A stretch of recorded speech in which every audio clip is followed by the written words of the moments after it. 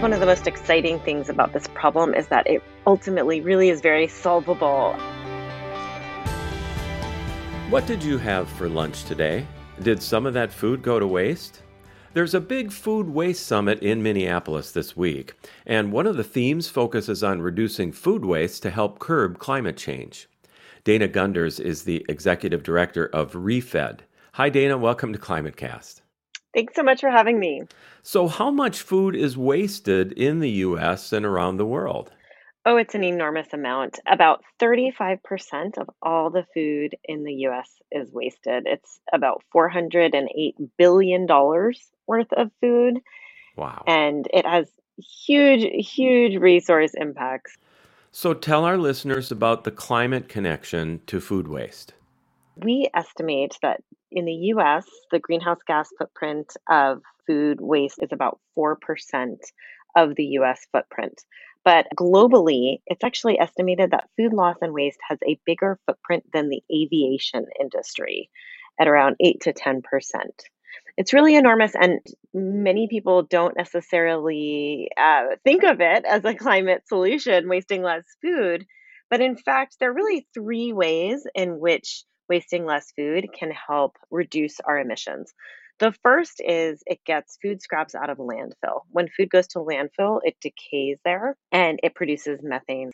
The second is that if we're wasting a third of our food, that means we're producing a third more food than we need to be. And we're driving that food around and we're cooling it and we're storing it and we're cooking it.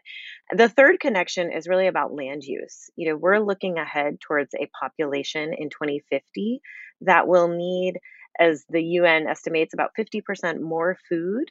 And where will that food come from? Will we cut down, more rainforests and other native grasslands in order to increase agriculture, or will we use the food that we already grow?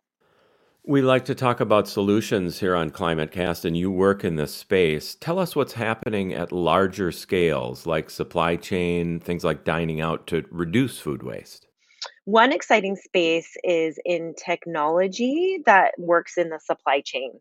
The average grocery store stocks about 50,000 different items, and it's very hard for them to predict how much each item is going to sell every day. So there are these new technology solutions that are looking at the volume of sales, how weather patterns affect that, how different promotions in store affect that, and all these different factors. And they're really helping the grocery stores get more precise about how much food they're buying, which in the end leads to less food getting thrown out. So that's one exciting area. Another is what we call upcycling, and that is the use of byproducts of food production, something like picture potato skins or maybe whey from yogurt production.